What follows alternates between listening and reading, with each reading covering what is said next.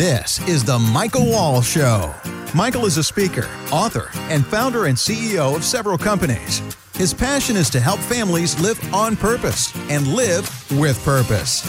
And now, here's Michael Wall. Well, welcome into another show, The Michael Wall Show. You have dialed into the right spot. I want to thank you for joining us and tuning in. And we got a special guest joining us today. You know, as you know, from time to time on the show, we will have guests. We've had guests from rock stars to celebrities to commentators to practical things, from doctors to attorneys to all over the map. And I thought, you know, there's a gentleman that I met, Steve Walker, and he's a construction attorney and in litigation. And I thought, wow, what an interesting guest I think this would be for a piece of the pie. You might say, construction, what? Help me understand. How does that dial in? But I thought, you know, one of the things that I think many of us do is buy homes. Now, I know there's many of you listening to this show all over the world. So depending on where you are, the country that you're in, this may have application, it may not. But for those of us for sure that are in the United States, I think this is important. You know, when you look at buying a home, sometimes it can be one of the biggest purchases, or maybe it's an investment property, a second, third, fourth, fifth home, et cetera, that you might buy. And I thought, you know, why not give in this show some practical tips from someone who's been in the industry for a long time about how to really make sure you're making a good decision on what to look for as you're buying a home. This isn't like, you know, finding the right real estate agent or whatever. This is kind of getting behind, taking the curtains, kind of going behind the curtains and saying, okay, what else goes on back there? And Steve, you have the opportunity to see a lot of the down and dirty on the litigation side. So first off, thanks for joining us on the show today. Thank you for having me. Absolutely. So Steve is, again, he's a construction attorney. He focuses on litigation. And kind of cool, we've been in the industry quite some time now. By the way, if you're listening to this show and you missed some of the motivational segments or other segments, please go back and review those. Obviously, any podcast app you're subscribed to. And we'd love your feedback on the shows as well, what you like about it, what you want to hear more of, et cetera. You can send that to us at Michael Wall Show on Facebook, or just send us an email to info@leanonthewall is how we're doing it to keep it simple. All right, so Steve, let's jump in. And you've been in this industry now for how long? I've been in the construction law industry for about 15 years. Okay. Before that, I was a prosecutor, so got quite a bit of trial experience that way. Wow. Yeah, but then I joined a firm when I left the state attorney's office that did almost exclusively construction and commercial litigation. And when you were growing up, were you like, you know what, I can't wait to be a prosecutor and an attorney? Was that like in the blood, or how did that all come through? A little bit. I wanted to go into the FBI when I was in law school. Yep. And I found out through the process of speaking with them that I was going to be assigned somewhere for 3 years. Okay. And I had no control over transferring, over moving from that place, wherever it might be, and recognized that the likelihood was probably Miami, given the amount of work they have down there. So you're going to be part of Miami Vice then? That was the idea with the Ferrari Testarossa and the sleeves rolled up in my sport coat. But they also could have been Little Rock or Minnesota, which as a Florida boy, that was running afoul to my nature. So I decided to turn my law enforcement desires over to being a prosecutor and working in that sense to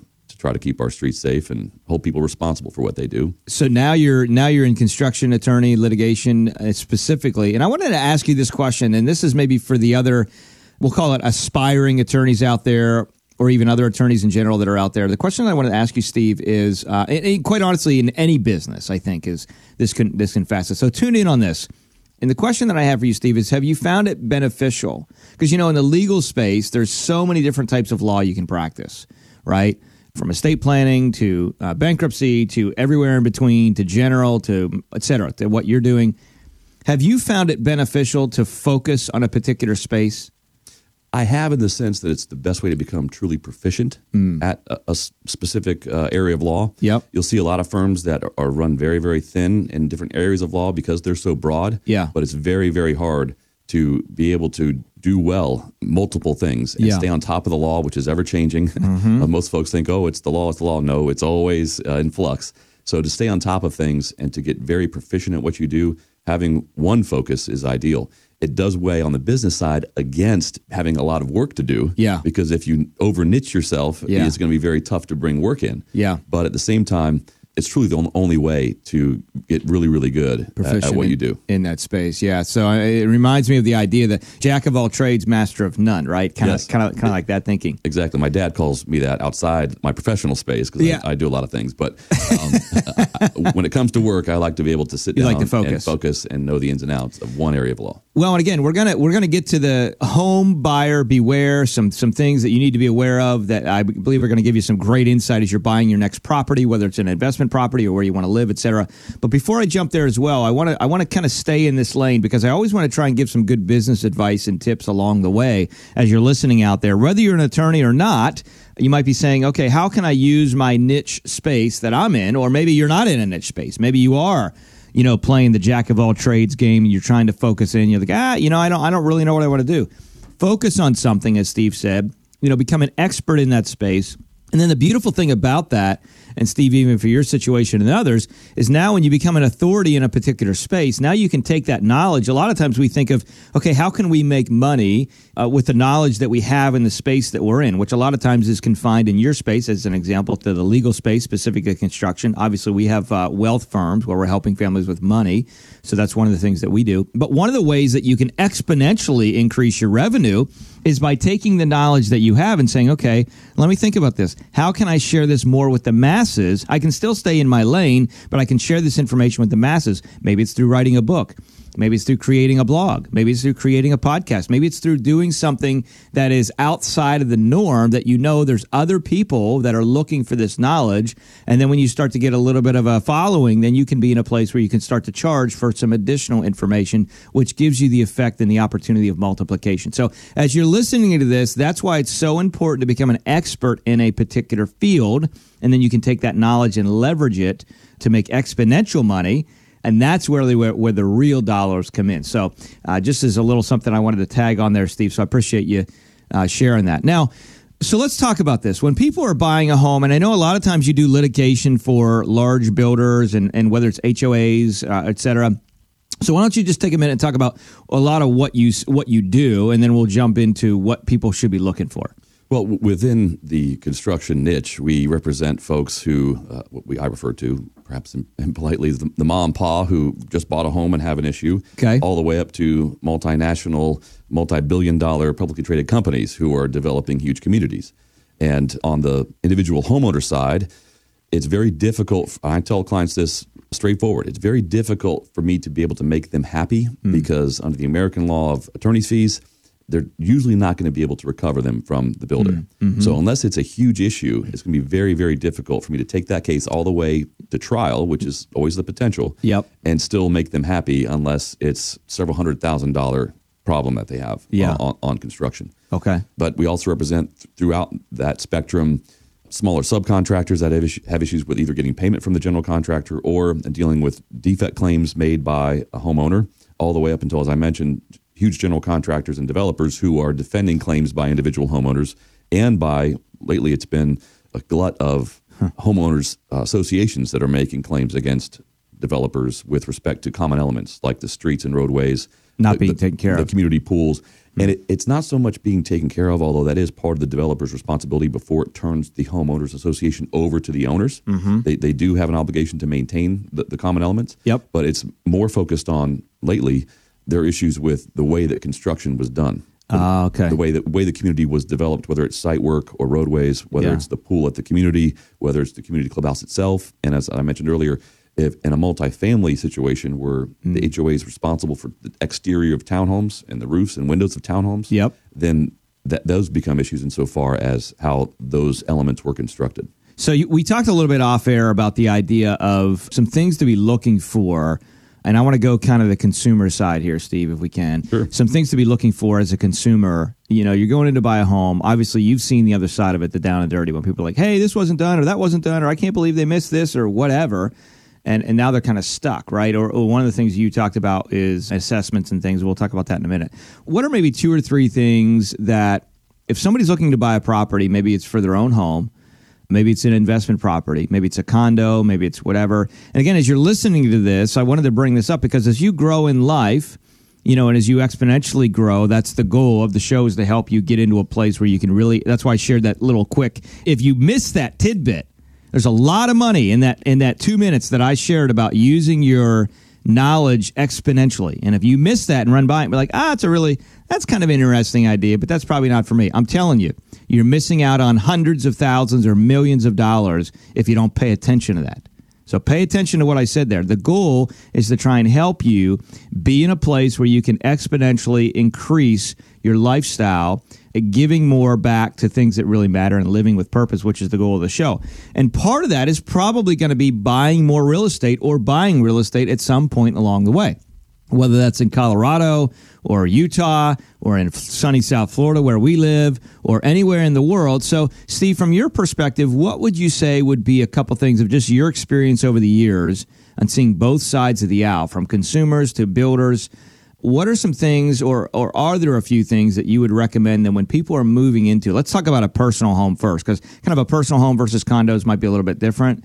Are there a couple things that you would say, you know what, these are some things that the consumers need to be looking for or looking out for, not to be scared about the world, but to be looking out for when they're buying a property?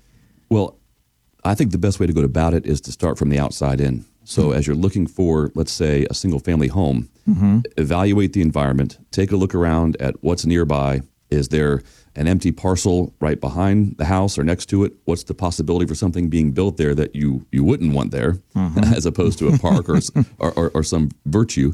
And look at everything from the grading to go by there at night. Is there a train track nearby you didn't know about?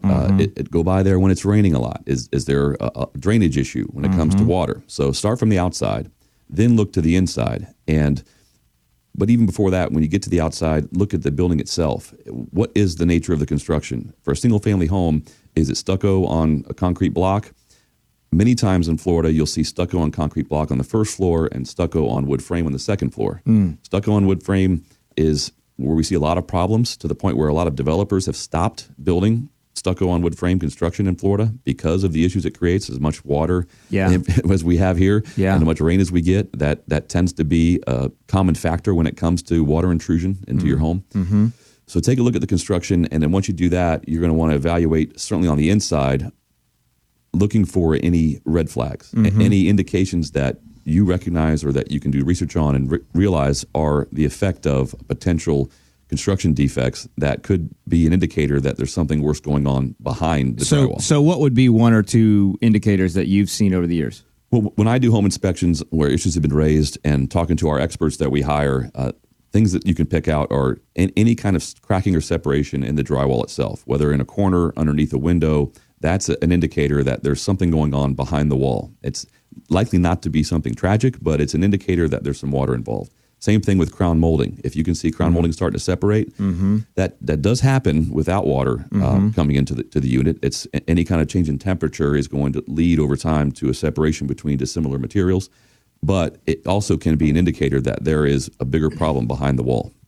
And so looking for those red flags, obviously any kind of water stain around a window in the corner, usually in the bottom quarters where you're going to see things, but also look up top. The lack of a proper flashing in a window header, the top of a window from the outside, can lead water to come in at the top of the window. Yeah. So it's good to look all around any opening, doors, windows, vents, look at the ceiling, because a water leak doesn't always indicate to you where it's coming from. You might see a repainted surface on the ceiling and think, well, there's a leak above that. Not necessarily. Could be coming from a vent a room or two away and running down the truss system and just happening to drip on the ceiling there. Yeah. So little things like that you're going to want to pay attention to when it comes to the interior of a unit. Which I think is great insight. And again, these are some practical tips on this show that we want to give you for things that matter, which is buying a home and, investment properties, et cetera. Because, a lot of times what happens, Steve, I think people are in a place where they kind of, if there's a couple involved or if it's just one person in general, they might be in a place, if they're not an investor type mindset, right? An investor type mindset is going to go in there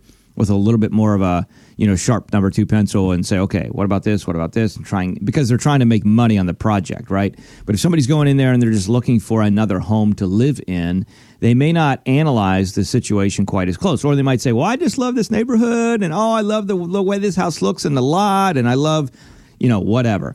They might be immune to, if you will, some of these little details that you're mentioning. But I think these are really, really important. And by the way, it's like anything else in life. When we make decisions, we want to make sure we're making decisions in the best decision possible. because we don't want to find ourselves in places later on where we're coming back and we're having to connect with Steve, potentially. Now, Steve doesn't mind that because it's good for his business. Well, I tell everybody, you're not coming to see me because things are great. Right. Exactly. So let's flip the side here, and that's talking about homes. Let's talk about condos. There's a lot of condos out there, whether it's in California or whether it's on a ski resort somewhere or whether it's in, South Florida here on the ocean or even other places in general. Are there any things that might be a little bit different? You talked about association dues and assessments and things like that. And these are, I thought, that's a great point that a lot of people don't think about in the process.